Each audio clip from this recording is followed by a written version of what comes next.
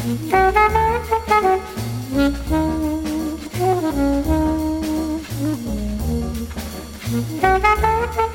everybody and welcome to the 13th episode of MTG Fast Finance, the podcast that doesn't hire executives to run Magic Online from the company responsible for Windows. MTG Fast Finance is your weekly podcast covering the world of Magic the Gathering, finance, collection management, and speculation. I'm your host, James Chilcott, aka MTG Critic on the interwebs. My co-host is Travis Allen, aka Wizard Bumpin', and we're here to help you guys make and save money playing our favorite game, Magic the Gathering. Hey guys, good afternoon. Glad to join James here for another show, our 13th. Got all sorts of interesting things to talk about this week. Our show is sponsored by MTGPrice.com, the leading MTG finance community. Sign up today at MTGPrice.com to manage your collection, track your specs, and read articles by some of the best financial minds in the hobby. Travis, break down the segments we've got for everybody today, please.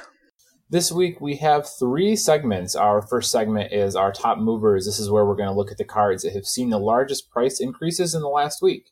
Segment 2 will be cards to watch. This is where James and I go over the cards that we've got our eyes on as potential moneymakers. And this week we're going to wrap up with segment 3. We're going to cover 2 different events. We're going to look at both the standard event, standard open from Star City Baltimore, and then the Modern Classic that ran on Sunday, because there's some interesting things to look at in both of those. So let's go ahead and jump right in on segment 1, top movers. James, why don't you give us our first card for the week? Sure thing. The first big mover of the week is Secure the Waste, the white instant from Dragons of Tarkir. For 1 white and X, it makes X warrior tokens. It's moved from about $5 to $10 for an easy double up on the back of significant play by white decks in Standard, and specifically ones that want to make use of the token making capabilities that Secure the Waste brings to the table. I would argue that this is probably a fairly short-term spike, likely to rebound back towards its original price. This is a set that faces rotation in the fall. It's not a card that is likely to be much of a staple in Modern, though it does see occasional play there. And I would get out while the getting is good. I completely agree with every single one of those points, James. Next up on our list is Gifts Ungiven. I've got the Modern Masters copy written down here, but it's really any of them. The MMA copy started at $12 this week, hanging around $24, $25 right now. It's about a double up, but I don't even think that price is settled yet. This one is pretty much in process as we're recording.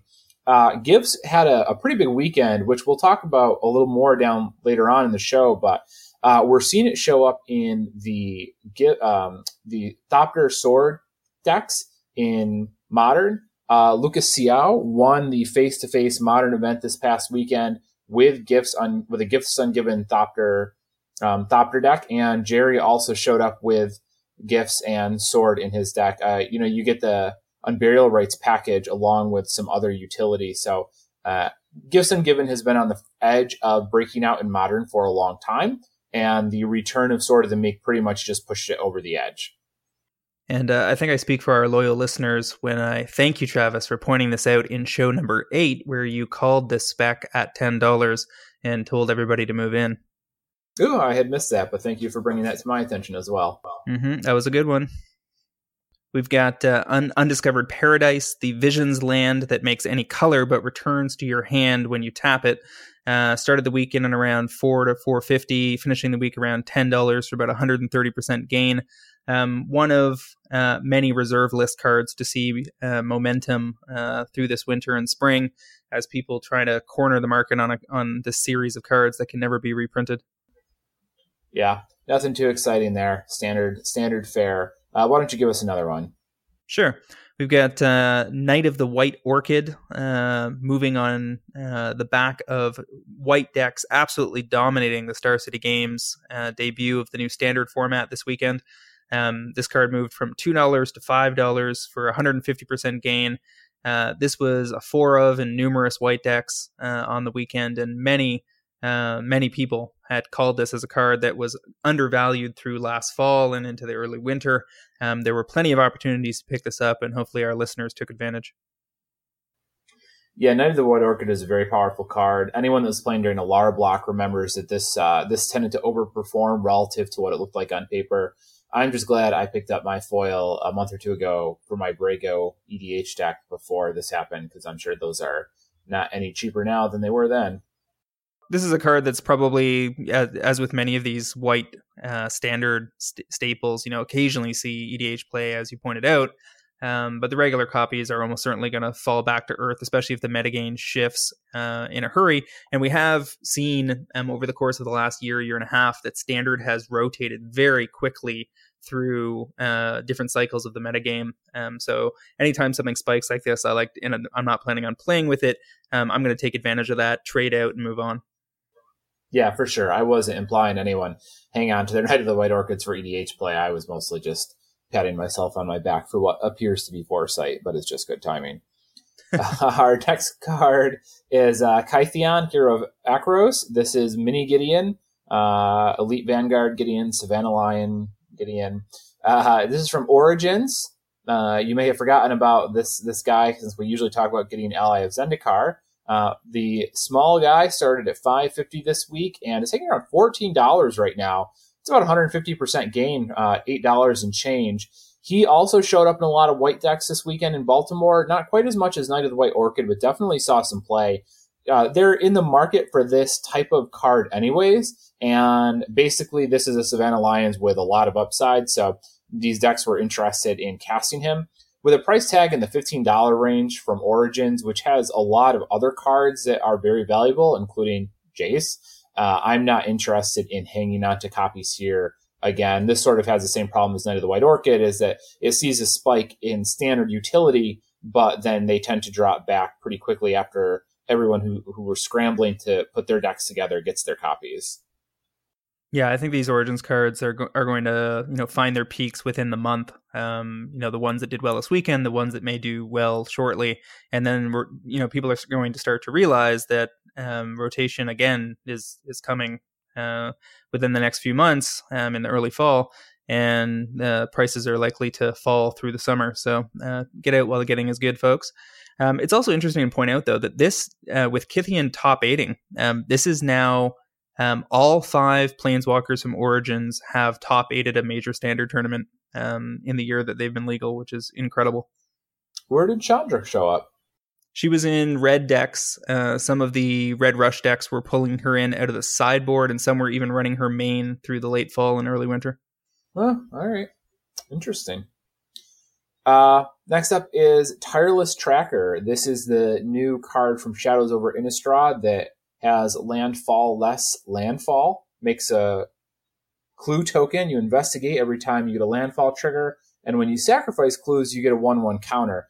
Came in the week at $2, currently hanging around $6 to $7 for about a 250% gain. This showed up in Jim Davis's Bant company list that won Baltimore. We saw it pop up in a few other places as too. It really overperformed on camera. It got out of control pretty quickly in some of those decks. You really only need like 1 to 2 triggers before this is looking very good. Because, you're just putting the lands into play anyways, and it's turning into a relevant threat. And it's essentially drawing you cards with every landfall trigger. So it does a lot of work for you. A word of warning, this is in an intro deck apparently, so don't think that this is a hot spec target. For those of you that were playing back during Avacyn, Wolfir Silverheart was in a intro deck at that time, and Wolfir Silverheart, was it Wolfir Silverheart? Was that the 4/4 that had the soul bond? Yeah. He was all over standard and couldn't really get ahead of $8 or $9, as I recall. So I don't think Tireless Tracker is quite that good. So I am not interested in hanging out to copies of this guy either, especially in a brand new set. Yeah, I mean, any rare from a large set like this is going to have trouble holding a price over $5 unless it's being played, all over the place and truly dominating, the way the Goblin Rabblemaster was. And I don't see that happening here because this isn't from a small summer set. This is from a large set that's seeing a lot of, action at retail. It's also worth noting that Davis was only running 2 copies in the main and 1 in the sideboard, so it's not even like it's running the full 4. A card like Duskwatch Recruiter, even though it's only an uncommon, may prove to be a better spec target since its price hasn't spiked quite as hard, but time will tell. Yeah, I don't know about you, but my buddies were all about Tireless Tracker in Facebook chat. before the set came out, and they wanted to buy them at $1.50 or $2, and I told them it was a bad idea, and now I'm getting crap for it. Yeah, I think people underestimated the clue mechanic across the board. It's not the kind of thing that's going to make huge waves in Modern or anything, but in Standard, with the mana bases being a little slower now and a little less reliable, at least so far in the format, aggro, in the way that red green aggro with Atarka's command was extremely aggressive. Even these human decks are a little slower on the draw, and people have had more time to set up. So the ability to get these counters on the tracker in the mid game, and potentially turn landfall into half of a card or a third of a card has proven to be pretty strong on camera so far. And I would expect to see this card, and especially so long as Collected Company is the format, these 3 casting cost value creatures are going to continue to do well. Yeah, completely agree. All right, go ahead and finish off for us, James. So our biggest mover of the week is Pyromancer's Goggles. Todd Anderson brought a very sexy brew to the Star City Games tournament on the weekend, and finished in 4th with his blue-red control deck that was running 4 Thing in the Ice, 4 Jace Vryn's Prodigy, 2 Jorian Ruin Diver, 2 Chandra Flamecaller, and then 3 Pyromancer's Goggles to be able to multicast instants and sorceries in the mid to late game and really take things over. The card went from $2 to $8 in a hurry for a 300% gain. And though I really liked this card long term when it was under $2, given its existing spike, it's definitely time to move out if anybody was holding copies. Yeah, for sure. I mean, this actually was up to 12 or 13. I saw copies at $10 or $11, so I was quite impressed. And it's almost a shame this saw play in Standard, because I'm sure quite a few of us were planning on starting to scoop these up closer to rotation once the prices kind of settled a little more comfortably because of the long-term value on this. But now that kind of shot that plan all to hell. But I think that what we saw here was a critical mass of 1 mana red spells finally showed up, so that you could tap out for this on 5 and then immediately get the doubling effect. Now you have Magmatic Insight and Lava Axe. And I mean, doing 5 damage to 2 creatures, is just, that really, I think, pushed us over the edge. Yeah, I mean, the key tech, as you said, was this ability to double cast without paying additional costs. So when you're, as an additional cost to cast Tormenting Voice, discard a card, draw 2 cards for 2. But when you get the copy off the Goggles, you've already bypassed the part of the spell casting process where you would have to pay that additional cost. So you're just discarding a card, paying 2 mana, and drawing 4 cards, which is, of course, is just insane. Yeah, absolutely. It's not an interaction I had picked up on, nor had I heard many people talking about it. So, kudos to Todd Anderson and his playtest group for coming up with that. Yeah. Okay. Well, that covers our top movers for the week. A little quieter now that we didn't have the Modern ban list to send that entire format into a frenzy. We're going to move into segment 2, cards to watch. This is the stuff James and I like as potential moneymakers for everybody involved. I'm going to let you go ahead and start this week. Sure. So my first pick of the week is actually not even my own. I have to credit Chris Combs on Twitter for bringing this up on April 12th, that Masterwork of Ingenuity, the 1 casting cost artifact from Commander 2014 that copies any other equipment on the battlefield, is just sitting around at $1. This is a very unique effect. It's not Modern legal. But it's the kind of card that could easily show up in some kind of artifact or equipment focused set and become Standard and Modern legal overnight. And you have to imagine that if they go that route, then at that point, this could be easily a $4 or $5 card immediately. And if they don't reprint it, then it's just going to have, slow growth written all over it for the long haul because of the uniqueness of the effect. And what got my attention was me remembering that at GP New Jersey in 2014, which was a Legacy Grand Prix, I was playing this in my Slivers deck to take advantage of any deck that was playing, key equipment alongside Stoneforge Mystic. Being able to achieve parity and then suit up the Slivers was pretty sweet. The card always felt powerful when I brought it in out of the sideboard, and I love it at $1.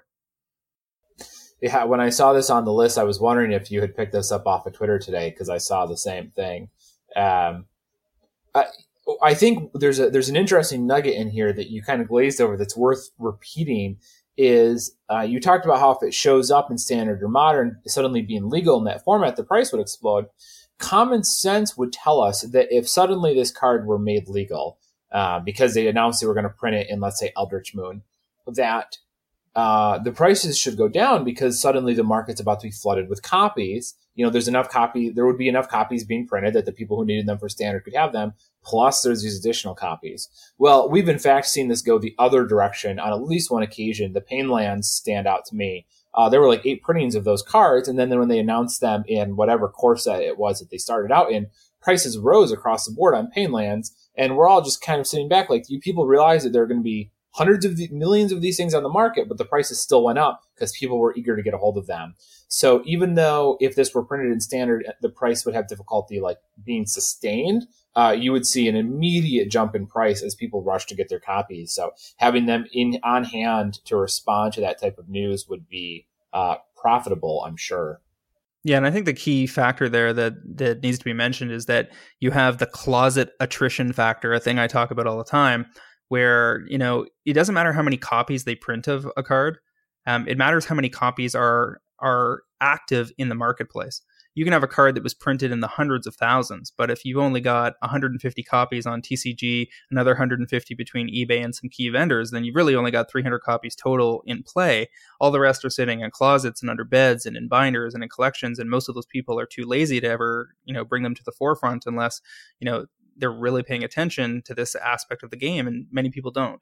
So a card like Masterwork of Ingenuity that was never available in booster packs, it was only in Commander products and only as a one of, which essentially makes it, the equivalent of a mythic in a big set, means that, there probably wouldn't be that many copies lying around if it was ever reprinted. And, there's no guarantee that they will reprint it anytime soon because it's only a couple of years old. And I think it's very likely that we get 2 to 3 years of growth potential out of this card before we see a reprint. All of that leads me to believe this is a good pick. Cool. Good insight. All right. We are going to head into my first pick. I've got Languish this week from Origins. This is a short to midterm pick with a confidence level of about 6, maybe pushing 7. Looks like normal Origins copies are in the $3 range right now. I think we can easily see these hit between probably $6 and $7, which should be a nice little clean double up. Maybe you don't want to buy into these with cash because getting your money back out of them may be difficult, but these are definitely worth trading into for sure because you will not lose money. Essentially, if you saw standard coverage this week, you know that standard was just completely overrun by small creature strategies. It was just everywhere. There was humans everywhere, and if it wasn't the white human stocks, you had Bant Company and things of that nature. So a good sweeper, especially one that can fire earlier than turn 5 or 6, is going to be very valuable in the coming standard meta. And I would not be surprised to see Languish play a big part in standard in the near future. But just being able to come down ahead of, the 5 mana Wraths is so useful. And this hits Avacyn too. So this really does clean up most of the creatures you're really interested in hitting. Yeah, I think there's some potential here. The card would need to show up as a 3 or 4 in a deck that was doing extremely well consistently for a little while. There are a lot of copies available online, over 170 results, for instance, on TCG Player. So we need some of that inventory to come down to really open the floodgates for a spike. But let's see what happens on camera in the next few weeks, and then see if we can find the right entry point for the card. Well, this isn't the kind of card that I'm expecting to see a really dramatic spike. Sweepers don't tend to be sexy. People aren't that excited about them. They play them because they need them. But it's the type of card that will show up in bigger numbers this coming weekend, and people will start picking up their copies because they realize they need it. And then because Humans is so powerful and Collected Company is so powerful, those types of decks aren't going to go away. So you're going to see people start to just acquire Languish, and the price will kind of tick up over time because demand will not be satiated immediately. And it's not going to be an overnight. It'll be a month and a half from now. You'll go to pick up your copy, and suddenly they're $7, and you're like, well, I thought these were $2.50 or $3. Like, nope, a lot of people needed them. Even if there's 500 copies online, that's only a handful of play sets in each state, and you're pretty much dry. Yep, true enough. So my next pick this week is a card out of the much maligned Saviors of Kamigawa, and I'm talking about Arayo Soratami Ascendant. This is a card that many people may not be familiar with, given that it's at least a decade old and very rarely played or talked about. But a deck running this card recently 5-0'd an online tournament, and the build looked very interesting indeed. Arayu is a 1/1 flyer for 1 and a blue, and whenever the fourth spell of a turn is played, you flip the card. And these are the old school Kamigawa flip cards. They don't flip over, they flip around. And the other side of this, Arayu turns into a legendary enchantment that states, quite simply, counter the first spell played by each opponent each turn. Not only does that have, obviously some interest in Commander, where it affects all opponents. It's banned in Commander. Oh, is it? Probably for good reason. But in Modern, the potential here is that you are casting a whole bunch of cantrips in the same turn and flipping this thing over and making life hell for your opponent from there on out. The deck in question was running 3 Dark Confidant, 4 Monastery Mentor, 2 Snapcaster Mage, and 4 Arayu. And then all the spells were things like Mishra's Bauble, Myth Realized, Dismember, Gutshot, Metamorphose, Remand, Slaughter Pact, Gataxian Probe, and Serum Vision. So many, many, many spells that you could cast just for life or for 1 mana, and make sure that you consistently were flipping the Soratami Ascendant in short order. The card is extremely unlikely to get reprinted because of its flip card status and its very Kamigawa specific flavor.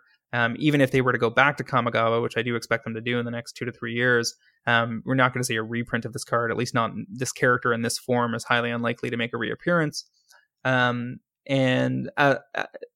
consequently, I would think that going from about the $5 to $6 range where you can find her right now up over $10 would only take 1 appearance on camera at a Star City event, Modern event, and boom, this is a $10 plus card. Yeah, and I think when this goes, I think it's more than $10. I mean, this seems like the type of card that would just be like, oh, it's $30 for at least a weekend, because supply on this, I mean, we're talking about Kamigawa rares. There's basically nothing legal in Modern that has lower inventory than that. Yeah, and there's only like 50 or 60 copies available on TCG right now, all clustered in the kind of $6 to $8 range. There hasn't been a lot of demand for the card. As you said, if it's banned in Commander, the casual demand is going to be fairly limited. So this is really hinging on potential Modern play. But it doesn't really mean anything when a deck goes 5-0 once online. But the structure of the deck was not foolish. It looked quite intelligent, and it was a new archetype that we haven't seen before. So definitely worth something to keep your eye on, and maybe sock away a few copies. Yeah, those are always the types of decks that I'm on the lookout for, because even if it's not good enough in its current iteration, either somebody will crack the code, or eventually they'll print another card that just makes this worth playing. Maybe it's another 0-cost spell that happens to be very good for some reason in that type of strategy. And, the pieces of the puzzle may not be there today, but suddenly they will be, and then your card is double or triple in value. I mean, that's exactly what we saw with Gifts, is Gifts was fine, and then they printed Doppler, and suddenly the card's amazing. So it helps to kind of be ahead of the curve on those. Yeah, exactly. One of the things I like here is that once you've got the combo lined up where you have the 4 spells in hand necessary to flip, you play, and if they try to kill it with something because it's a 1/1 creature, super fragile, you respond with the 4 instant speed spells, flip it to an enchantment, and killing enchantments without going to the sideboard is much, much harder in Modern because there are very few main deck cards that can handle an enchantment. And it's even better than, it's like having a planeswalker on the battlefield that they can't answer with damage, which has my attention. Yeah, and it's interesting too, is this actually says it's whenever the 4th spell of a turn is played, but it does not need to be in play for all 4 spells. So if you have 1 instant, you can go sorcery, cast Arayo, and then cast your 4th one and put the trigger on the stack immediately, or something to that effect. So it gives you a little bit of play as well. It's not quite as vulnerable as it may seem at first glance. Yeah, and you don't have to have quite as many spells. I mean, she can't count as her own 4th, but you do get to take into consideration your opponent's spells, so that certainly helps. Correct, yeah. All right. Let's keep moving. My next card is Radiant Flames. I'm a little less confident in this. I've got this at a 5, which is about as low as I'll go and still talk about it. This is a short to mid card, and this is from Battle for Zendikar, which I've talked about before as not being a set I'm terribly interested to push my money into. But I got to tell you, this card's like a quarter right now. And Radiant Flames is a pretty powerful card. This is the Converge spell. It's 3 mana for 3 damage when you fully converge it. Standard is really looking for effects right now. I mean, people would be all over a Anger of the Gods type effect if it was legal. And Radiant Flames is right there. And not only is Radiant Flames going to do what you want and also be able to get in even quicker than Languish and beat some of those double lieutenant draws that other sweepers like Languish might have trouble with. It's also, if you're playing Radiant Flames, it kind of pays, you're kind of already being paid to play Painful Truths. And we know Painful Truths is a very powerful card drawing spell. It's showing up in Modern and Legacy even. So you're kind of playing Radiant Flames pushes you into a place where you get to play other powerful cards. Again, at $1, I would not tell anyone about this card, but at a quarter, I mean, at the very least, I would be grabbing these in trades, because even if this only creeps its way up to $1 or $1.50, that's still like a several 100% gain. So this is a card I'll be looking to see if I can score really cheap copies whenever I'm placing orders, or if I'm trading with somebody, I'll see if I can get them to toss them in, because you might be able to make some value on this one as just being a powerful spell that Standard is in need of right now. Yeah, I mean, again, the issue here is that there's hundreds of copies available online, and I think the real tipping point for this in Standard to get it back up, over $1 or something, would be that the mana base needs to be able to support casting this on 3 colors. There was a general consensus in some folks I was talking to that because many of the decks were only 2 colors, casting this on 2 wasn't enough, because you had all sorts of cards like Reflector Mage and things that humans that have received counters from Thalia's Lieutenant and so forth that are going to be at 3 toughness. And, we need to see lands probably in Eldritch Moon that steer us back in the direction of 3-colored decks, at which point, this becomes a pretty sexy card for another 6 months. So, let's see where that shakes out and whether we get another sweeper that tends to be the preferred one. It's tough for both this and Languish to get there. But I wouldn't be surprised if one or the other does make a move. And again, at 25 cents, grab a few play sets. You're not really losing out on much. Right. And I appreciate you bending over backwards to not just call me full of crap talking about this card. I mean, I have to stress that this is a low confidence level card, but I mostly have it on here just to kind of put it on your radar. I mean, really just look for it in trade binders, I think is the angle here. Yeah, if you can get it as a throw-in, why not? I mean, the card has usefulness throughout its play cycle for sure. Yep. All right, what's your last one for the week? So I got a weird one for my last one this week. It's not actually a spec pick. It's just a good deal I saw online. Props to Channel Fireball. They've got a pretty sweet, casual pickup for just the average Magic player. They got a thing called the Oath of the Gatewatch Booster Crate, which was priced at $120 and is now at $100. So for $99.99, you're getting Oath of the Gatewatch booster box, a Modern Masters 2015 booster pack, also booster packs of Khans, Battle for Zendikar, something from Theros block, and a Conspiracy booster pack, along with a couple of Spin Down Life Canners and 2 packs of 50 count sleeves and a deck box. And that's pretty sweet. Pretty much everything past the Oath booster box is free. And if you were looking to pick up some cards or just wanted to treat yourself, that's a pretty sweet deal this week. Yeah, and avid listeners will know that I have put Oath of the Gatewatch cards on my cards to watch list pretty much every week since that set came out. So, I mean, of all the sets that you could be buying in Standard right now, this one is definitely one that I like. Yeah, I mean, there's a lot of cards that are going to peak down the road from that set that have not yet had their chance. And I'm assuming that this kind of deal is being offered because Oath sales have dramatically slowed in the face of a very popular Shadows of Innistrad.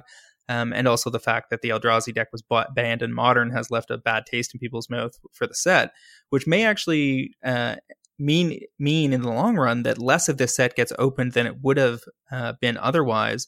And, that's a great place to be when you're looking for spec targets for the long term, because the overall volume just won't be there. As the set fades a little faster than it normally would.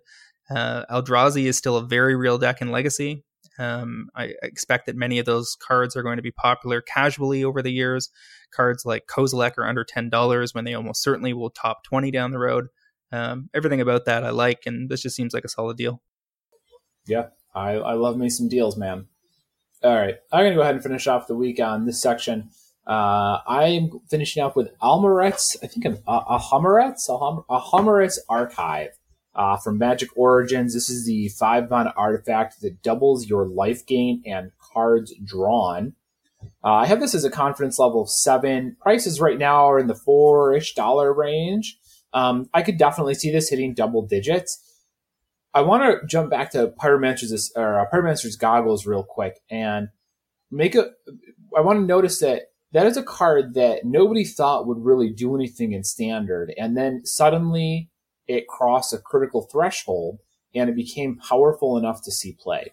Now, I don't know if Pyromancer's Goggles is going to take over Standard, but I do know that the card definitely did a lot of work in the format. So a card like Almaret's Archive is very easy to dismiss if we don't necessarily have all the pieces there yet, but it can suddenly look very good when it starts getting used correctly. People who have been around for a little while will remember Rock's Faith Mender, which was a creature at 4 mana that doubled your life gain. That was all he did. He doubled the amount of life you gain. And he saw some good Standard play for a little while there. I think the goal was to follow him up with Thragtusk and gain 10 life, which was just unbeatable for aggro decks. So, the doubling the life gain will sometimes push reasonable or marginal cards into very useful. And doubling your card draw, that's going to take any spell that draws you cards and suddenly make it busted. As we saw with Pyromancer's Goggles and Magmatic Insight, what I'd be looking for are ways to gain life that don't cost mana.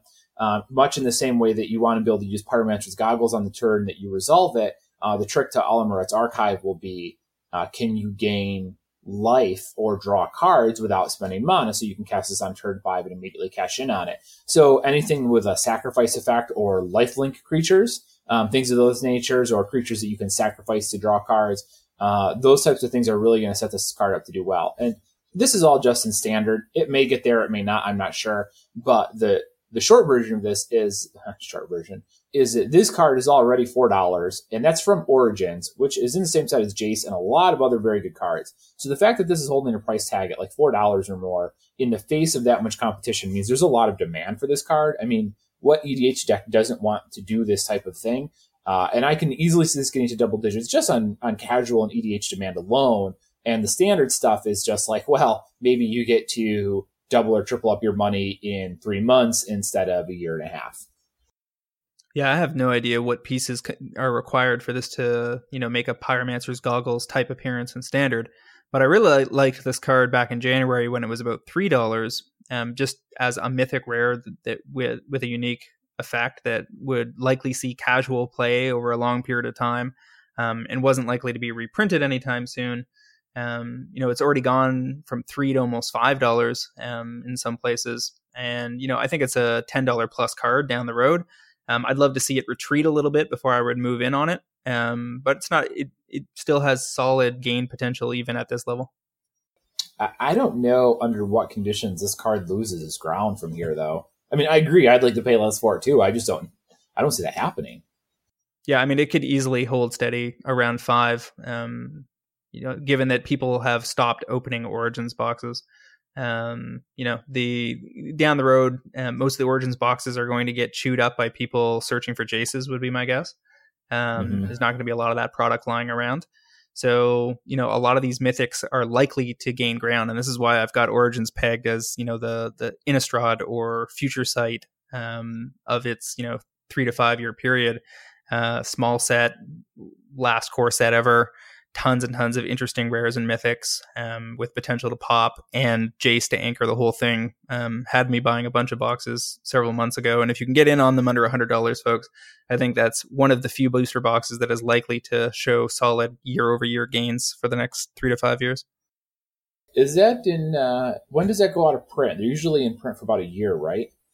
Yeah, I mean, because the core sets rotate in a year and not a year and a half, the print run is definitely shorter. And I'm not sure exactly when the print run ends, but I know that, for instance, foreign boxes are only available to most vendors in the first few weeks of release. So, foreign origins, Korean, Russian, Japanese, there are very few of those around already, and there's going to be less and less as time goes on. And given that you've got at least Jace to chase in those boxes, they're definitely high on my sealed product list, which is a pretty short list. Yeah, I have not looked up the prices for foiled Japanese or Russian Jace Vryn's Prodigies, but I bet that is not a number that anyone wants to be on the other end of. They're trying to buy them.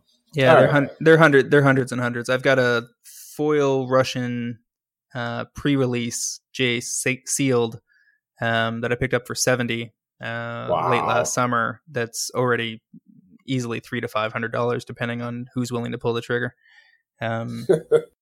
I'll be holding that one for a while. Okay. All right. Let's move into segment 3, our Metagame Week in Review. We're going to cover 2 events this week. We will start with the Standard Open from Baltimore. If you missed it, I don't know how you missed it, but it is just white up and down and a lot of humans, a lot of mid-range, a lot of Avacens. James, what have you got to tell us about this? I think let's first give a round of applause to Wizards for, reinvigorating Standard. I've been very pleased with how Standard has gone over the last 2 years or so, ever since we got free of the kind of mono blue versus mono black Nykthos builds during the Theros block. Things have been on a serious upturn, and this is, again, a very fresh, very interesting format, very aggro-focused, a strong showing for white after a few years of being one of the weaker colors in the format. And here we have white black Eldrazi in third. We have white black mid range in fifth. 6th, 7th, and 8th were different versions of white blue or white green humans decks. Tons of new cards from Shadows over Innistrad making a big debut. You have the blue-red control build from Todd Anderson with Pyromancer's Goggles showing up as really sexy tech. And then on top of the heap, you have, a true competitor in Jim Davis representing with Bant Company and, putting all of the Bant value creatures on the table, backed up by Collected Company and Dromoka's Command and Ojutai's Command to pull off all sorts of sweet plays leading into, Archangel Avacyn to finish things off. Yeah, there's just so much going on here, and this is such a departure from what we've been seeing.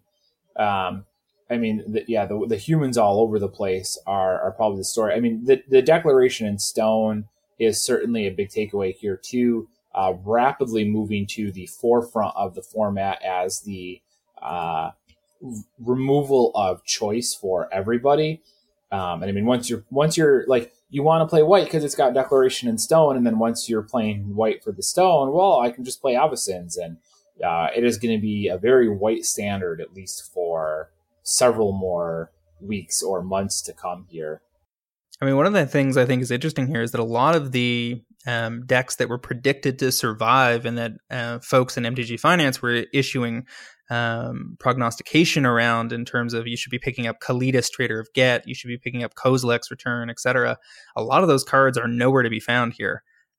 Without Rally in the format, the cards that are necessary to respond to that format warping deck have taken a sidestep and may well return as time goes on. But for instance, with Kozilek's Return, doing 2 damage again is not the magic number. You really want to be doing 3.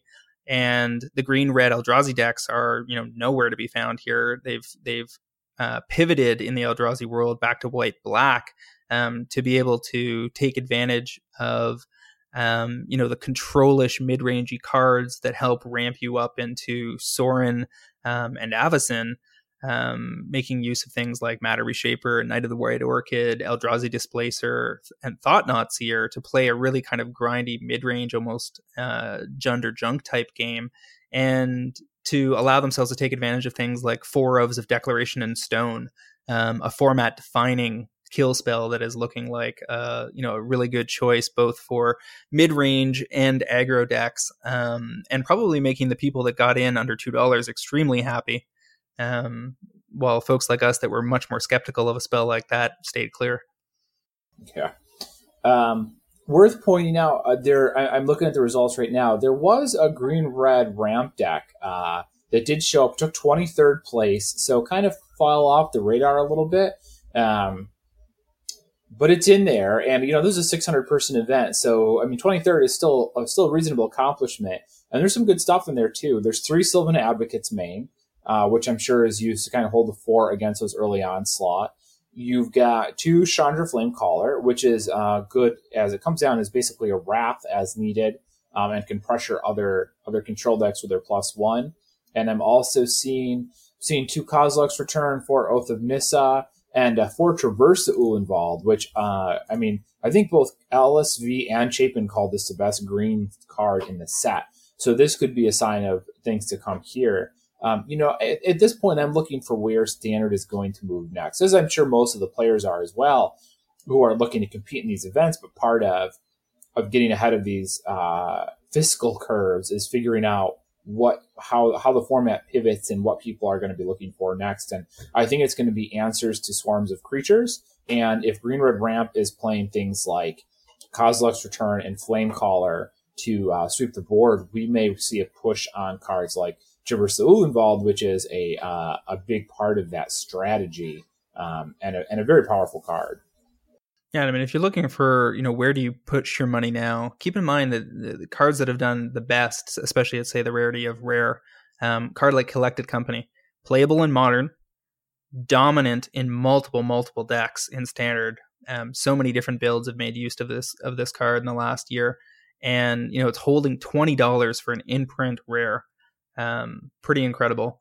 And you need to be looking for targets like that are not isolated in a single strategy, that can jump the fence, as it were, as the metagame shifts and pivots, so that you have time to get out of the card accordingly.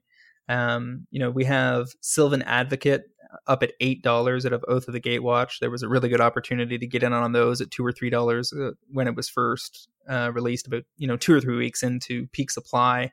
After they hit the market, you could have been getting in on that card, but many people underestimated it. And it's these kind of easily splashable, good in both, control and aggro, or aggro and or control and combo or something. These are the kind of cards that show up as 4-ofs. Your Jace Vryn's Prodigies, your Reflector Mages, your Duskwatch Recruiters, and Collected Companies. You need to find these cards if you want to make money in Standard. It's why I was very, hesitant on cards like Chandra and on Kalitas, because they always struck me, even when they were doing well in the format, as something that was going to end up as a 1-of or a 2-of, and in one deck or the other, but very rarely as a 4-of. Because of the double casting cost requirement, because of legendary status, because they were higher on the curve. And, these are all the factors you need to take into consideration when you're picking your targets. That's all very fair. I hope none of my friends listen to this episode, because I almost made a bet with one of them about how much play Sylvan Advocate would make. The only reason we didn't actually put cash on it was because we couldn't decide what criteria to use. But whatever we would have used, I'm sure I would have lost by now. I did not think this card was very good at all. So let's just hope none of them are listening. Well, it's important to point out that the Archangel of Time is having spiked to over $20. I think was on our list last week. It's time to get out on that card for sure. It's very unlikely to see play outside of Standard as a $20 mythic. That would be at the top of my list for cards to be fleeing right now. It's also worth noting that Arlinn Kord didn't show up in any great quantity in this event. Didn't seem like there was a deck that really could make the best use of her. Certainly not as a 4 of. We don't see, I don't see any copies in the top 16. And that card is almost certainly way overpriced as a result. I'd be trying to get out of that as fast as possible. Yeah, I agree. I do agree with that, but there's this little caveat here that really we're only one event in, and Standard is notorious for being won by the mono red aggro deck on week 1 every time there's a major format change, because it's just this really aggressive deck that takes no prisoners, that does praise on untuned decks. Now, this time it's not a mono red aggro deck, but we definitely saw small white aggro kind of filling that role. So it's possible that there's a lot of room for cards like Arlinn Kord and like Kaleidos and these types of guys to, there's a lot of room for them to find in Standard. It's just week 1, it can be very difficult. And not to say you're incorrect about any of this. I'm just thinking that both for us and our listeners, it's important not to get blinded by one event's worth of results. Yeah, I mean, totally true. And I think the ideal situation for a card like Arlinn is that she becomes very maligned. Everybody, turns their back on the card. It drops down to the usual range for a Planeswalker that's not seeing much play. Let's call it $8 to $12. And then, you get a chance to move in ahead of Eldritch Moon, and we get a bunch of additional werewolves that suddenly make that deck interesting. Or red-green just gets the support it needs to, set up defense in the early game, and give her a chance to really go to work, Huntmaster style, generating value behind some kind of bristling wall of defenses. For sure. And if you read Mark Rosewater's article this week, he actually mentioned that they originally had a legendary werewolf in the set that they had to pull because of color and space requirements. But he did not say they removed it from the block. He just said they took it out of Shadows over Innistrad. So I completely expect to see that legendary werewolf show up in Eldritch Moon. And if that is a mythic, if it is a or otherwise a constructed playable legendary werewolf and not just a throwaway legendary werewolf for EDH, suddenly Arlinn Kord will be looking much, much better. So I'm absolutely liking the idea of watching Arlinn Kord very closely, because if she gets down into the single-digit price tag, I would be more than happy to be scooping those up. Yeah, I like her as a long-term hold regardless. One of the interesting things thematically with Eldritch Moon is if you believe Emrakul is the big bad in that set, and there's every reason to believe that makes sense, the question becomes, are we going to have, we saw a lot of corrupting influence in Shadows over Innistrad, where many images on various card types showed what seemed to be Emrakul's influence in terms of mutations. If that plays out, will some of these creatures have dual creature types like Werewolf Eldrazi? And what would that mean in terms of what cards suddenly become targets or more interesting, both for casual and competitive play? Definitely something I'm going to put a little bit of research into to figure out where we should be looking. Also worth pointing out, Avacyn had a great debut and has rewarded greatly the people who were willing to scoop her up at $20. I did not have a tremendous amount of faith in the card to hold its price tag. But it showed up in force, did very, very well in multiple decks in the top 8, sometimes as a 4 of, sometimes as a 2 of, sometimes as a 3 of. But there's no debate anymore. Avacyn is extremely strong in Standard. If you got in at 20, you can get out safely now. She's highly unlikely to push much beyond 50. And, if you've got your playset, feel free to hold on to those for a while. You probably won't need to get out till the fall. Yeah, the old people among us will appreciate that Serra Angel is still a good creature, still playable after all these years. Never mind the other text on there, whatever, it's the Serra Angel. But I mean, and no matter what happens to Standard, Avacyn is still going to be good. Like, there is not going to be a Standard format where she is not playable. She's either the top end on aggressive decks or part of mid-range decks or a finisher for control decks, but she's part of Standard at this point. So I'm not anticipating that price being really much lower than 20, maybe, for a while. probably. This card feels like Baneslayer Angel all over again, an extremely dominant mid-range white creature that is going to be a popular 3 or 4 of throughout its existence in the format, plus or minus a few weeks where the metagame shifts around her. But there are also Angel collectors out there that will be hot to be picking up these foils. She's going to be popular in Kalia of the Vast decks and EDH, so there's a lot of distance on this card if it ever sees a strong retraction in price to potentially move in, at least on the foils. Yeah. Okay. Let's hit Modern quick. We got a few minutes left. This is the Modern Classic that also fired this weekend, kind of quietly in the background. Was won by Scapeshift, which was a unique build. One would have expected the first Scapeshift deck out of the Unban announcement to be packing a full set of Ancestral Visions, but instead it was running none, but it had 4 Prismatic Omen, and I gotta tell you, I am not exactly sure what to make of that. Yeah, I have no idea. I don't have a lot of experience playing the deck or even playing against it. I've only encountered it a couple of times at competitive level, and all I can say is that there are multiple builds in play that seem where the experts behind the deck seem to know how they need to shift their configuration to respond to different shifts in the metagame. And I'm sure that there are more adjustments to be made as that metagame settles, because post Eldrazi ban, Modern is very much up in the air. People are trying to figure out where Sword Thopter fits into things, how Ancestral Vision may or may not warp the format back towards blue.